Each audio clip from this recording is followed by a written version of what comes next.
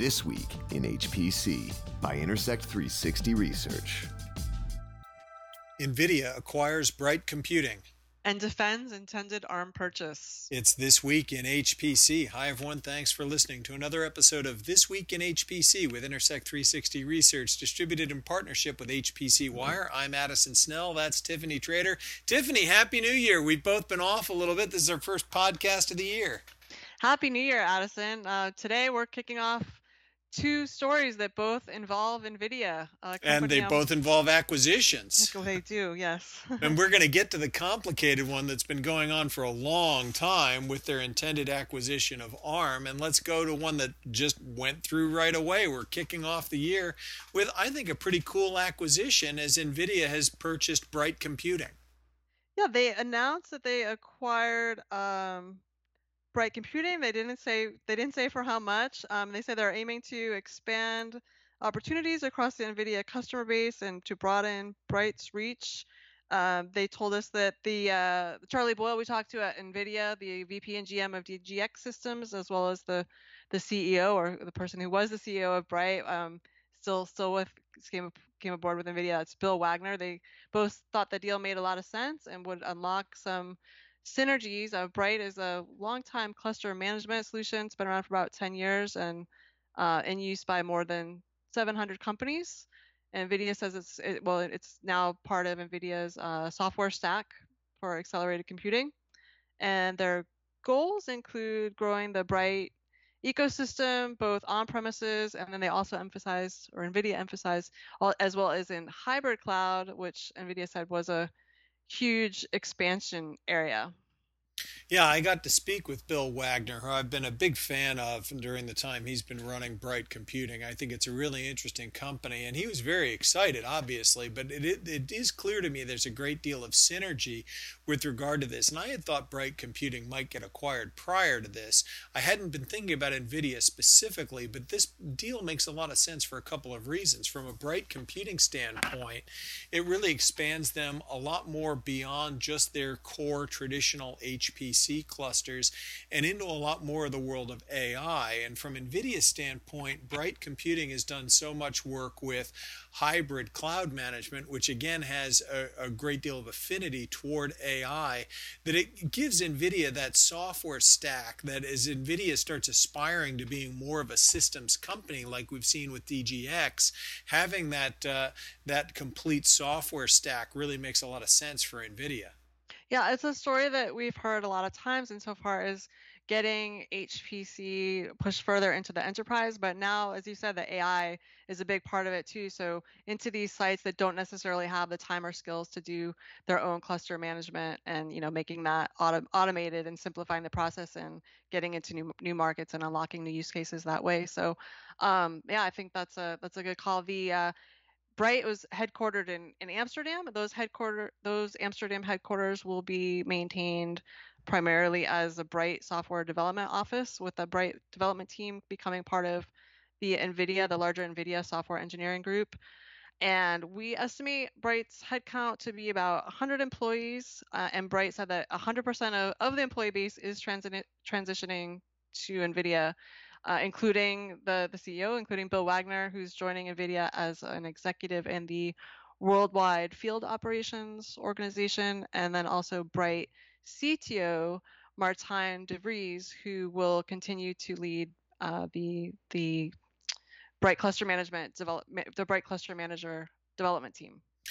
Dual headquarters, I think, with both Amsterdam and San Jose, and all of them moving over to NVIDIA. And of course, Amsterdam goes back to, in a way, Bright Computing's come full circle. They were part of ClusterVision, which was doing complete HPC systems and clusters. And they spun out, as you point out in your article on HPC Wire, they spun out of ClusterVision back in 2009. For those of us who are still in HPC way back then, more than a decade ago. And ClusterVision itself went through some troubled times, but then eventually continued with their own acquisition of assets by Taurus Group, kind of saving the company out of bankruptcy. So ClusterVision is still competing out there, but really for Bright Computing to go from being part of ClusterVision and then independent, being fairly successful, now they're part of a company that's really booming in HPC. And Charlie Boyle and Bill Wagner said that the business model, the Bright business model, will continue unchanged, and that the same people who could sell Bright before the acquisition will still be selling Bright now, and that the NVIDIA Partner Network will be expanded over the next 3 months or so. We'll add that NVIDIA has been working with Bright for a long time, for more than a decade, and they're integrating. They've Bright Manager with their GPUs, with CUDA, and then with their DGX systems, and then, like you were saying, increasingly into AI environments as well. I mentioned that I had sort of privately hypothesized prior to this that Bright Computing might get acquired. And as an analyst, I try to be careful about those statements publicly. But now that they're getting acquired by NVIDIA, I'll say the company that for a long time I thought might acquire Bright was Dell. Dell was one of Bright Computing's closer partners, and that was an important piece of software there. But then this NVIDIA acquisition really does Bright a well-timed favor, because over the course of the last year, Dell was starting to promote its own HPC software suite with Omnia, which I guess put the Bright partnership in a little bit of a different light. So for Bright Computing to get this acquisition by NVIDIA is maybe good timing for the software company. Right, and they're not making any roadmap announcements at this time. They're currently on the V9.1 release of Bright Cluster Manager, but maybe we'll hear more coming up at the GTC event in March on that front. And they've acquired this cluster manager for their software stack, and increasingly we see NVIDIA looking to flesh out the stack and become more and more vertically integrated, which is going to lead us to our second story, which involves the NVIDIA ARM deal and some activity that just happened on that. Setting the stage, NVIDIA, of course, announced its intention to acquire ARM from parent company, the Japanese conglomerate SoftBank, in September 2020 for $40 billion. And SoftBank had bought ARM in July of 2016 for about $32 billion in an all-cash deal. Now this NVIDIA ARM acquisition deal is under intense scrutiny and facing some regulatory challenges from several governments of the US, the UK, and the EU, with critics saying that the deal stifles competition, and NVIDIA arguing the opposite, that the transaction will boost competition and innovation. The latest action on this is that NVIDIA has filed a response to the UK Competition and Markets Authority, the CMA, which is seeking to do an in-depth investigation into the proposed merger. So NVIDIA's response is this 29-page response that really fervently argues the potential benefits of the deal, which NVIDIA characterizes as, I'm quoting here, a unique once-in-a-generation opportunity to expand and enhance ARM's ecosystem, benefiting the UK and all ARM licensees. So what did you think of this? I thought it was pretty interesting reading this 29-page response. I have not read the full 29-page response. However, I have been researching some of it on my own. And to be honest, I've been so much on the page of will it or won't it happen that I hadn't done a lot of independent thinking until recently as to whether I thought it should. And I've even consulted some attorneys that I know who would have expertise in this matter. And really, the longer this goes on, the more compassion I have for NVIDIA's arguments in this space. I mean, after all, there are other processor vendors out there, Intel, AMD, and what are we protecting them from competition from NVIDIA if NVIDIA becomes an ARM vendor?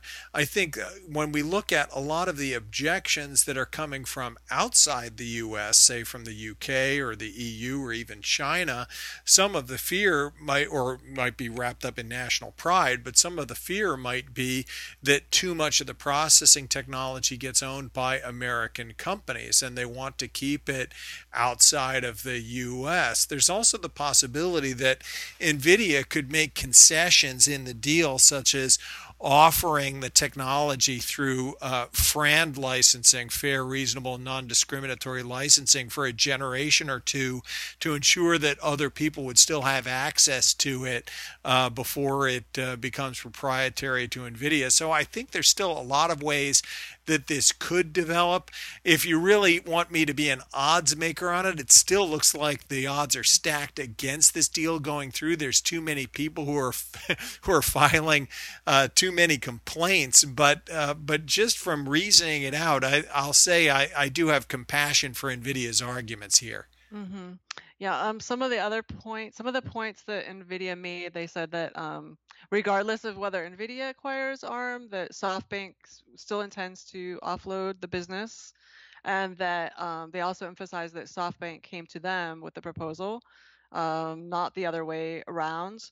And then they spent a lot of time, they really vigorously refuted the anti-competitive framing of the regulators' claims, especially where Intel is concerned. They said that that the decision disparages Intel, AMD, and hundreds of RISC-V supporters as forever unable to compete with ARM. And so they really were strongly argued that point. And as you said, NVIDIA faces these regulatory battles on several fronts now. US, UK, EU, and then probably China too, if it gets to that point. In the US, an administrative complaint filed by the FTC, the Federal Trade Commission, will be heard by an administrative law judge in August of 2022. So this has already gone on for 15 months, and is going to go on, it looks like, for another 7-8 months for a while longer still. Longer. Yeah, I don't expect it to suddenly resolve. And you're right, Tiffany, that these two stories are related beyond the fact that they're both NVIDIA acquisition stories. To me, they really relate to NVIDIA's clear intention to be more of a complete system provider and not just with DGX. And that has them competing potentially not only with Intel, but eventually with some of NVIDIA's own customers. And that, to me, is the more interesting competitive dynamic here, is not what it means for competition with AMD or Intel, but does it eventually put them into competition with Dell and HPE and other system vendors if NVIDIA is doing complete systems? We've seen other component manufacturers like Intel or Cisco make runs at having their own server businesses, and that gets a little dodgy competing with your own customers a little bit. NVIDIA is already almost doing that with DGX. They're OEMing it through partners, so it'll be interesting to see how that develops. Yeah, I mean, that actually points to some other interesting arguments that they made in their filing. They were saying that antitrust law preserves competition. It does not empower customers and competitors with veto rights over acquisitions. And you can read that report directly. And we've seen, I think it's interesting too, we've seen over the course of this 15 months that NVIDIA has been showing a lot of interest in the UK, let's say, since the ARM deal was announced. It launched the Cambridge 1 AI supercomputer in July of last year, and that's now the UK's most powerful supercomputer. It was funded by a $100 million investment from NVIDIA. And then in September 2020, NVIDIA announced its intention to build an AI Center for Excellence in Cambridge. This is separate from the Cambridge one, and this one would feature a new NVIDIA plus ARM supercomputer. At the time, NVIDIA said that the system would be one of the most powerful in the world, and it would combine, quote, state-of-the-art ARM CPUs, NVIDIA's most advanced GPU technology, and NVIDIA Mellanox GPUs. So that we haven't heard too much about that lately, but that may still be on the table. And we have been told previously that that project is not tied to the closing of the ARM acquisition. That's important. In fact, a lot of what NVIDIA wants to do is not tied to the closing of the acquisition, including the Grace ARM CPU that they are developing. And I would say that NVIDIA doesn't need ARM, but the person at the till, Jensen Huang, he really wants ARM, and as the company becomes more of a systems company through a mix of internal development, such as the ARM chip, such as the DPU, and then external acquisitions, Bright Computing and Mellanox being the other big one, which they picked up Mellanox. We didn't even talk about Mellanox Yeah. and all this. That was a major acquisition, of course, and having InfiniBand over there. And all right, one final note before we close on NVIDIA. We are looking forward to the GTC, of course, which comes up every March, and we've just gotten a little bit more information on that. We already knew that GTC was coming up the week of March 21st. That's the 21st through the 24th of March, but the newest communications from NVIDIA on this confirm that this will be an online or virtual event. This will be the third straight GTC that's going to be online and not in person. That's right. They just switched course on that. I was thinking that we might attend in person, but now we've learned it'll just be online only. We'll be looking at the other events that will be coming up and following these things closely along with our listeners. Yeah, it's kind of funny. We're coming up on the 2-year anniversary of things starting to get canceled. We were starting to go back to some in-person events. We were at Supercomputing, but now we've got Omicron out there, and things are still questionable as to what's going to be virtual and what's going to be in person. So for now, we plan to go to what we can, but GTC now confirming that will be an online event. Okay, our listeners can get more details on both of these stories on HPC Wire. Tiffany, thanks for doing the news with me, and thanks to you for tuning in. You've been listening to This Week in HPC, brought to you by Intersect 360 Research, actionable market intelligence for high-performance computing. For more information, visit intersect360.com.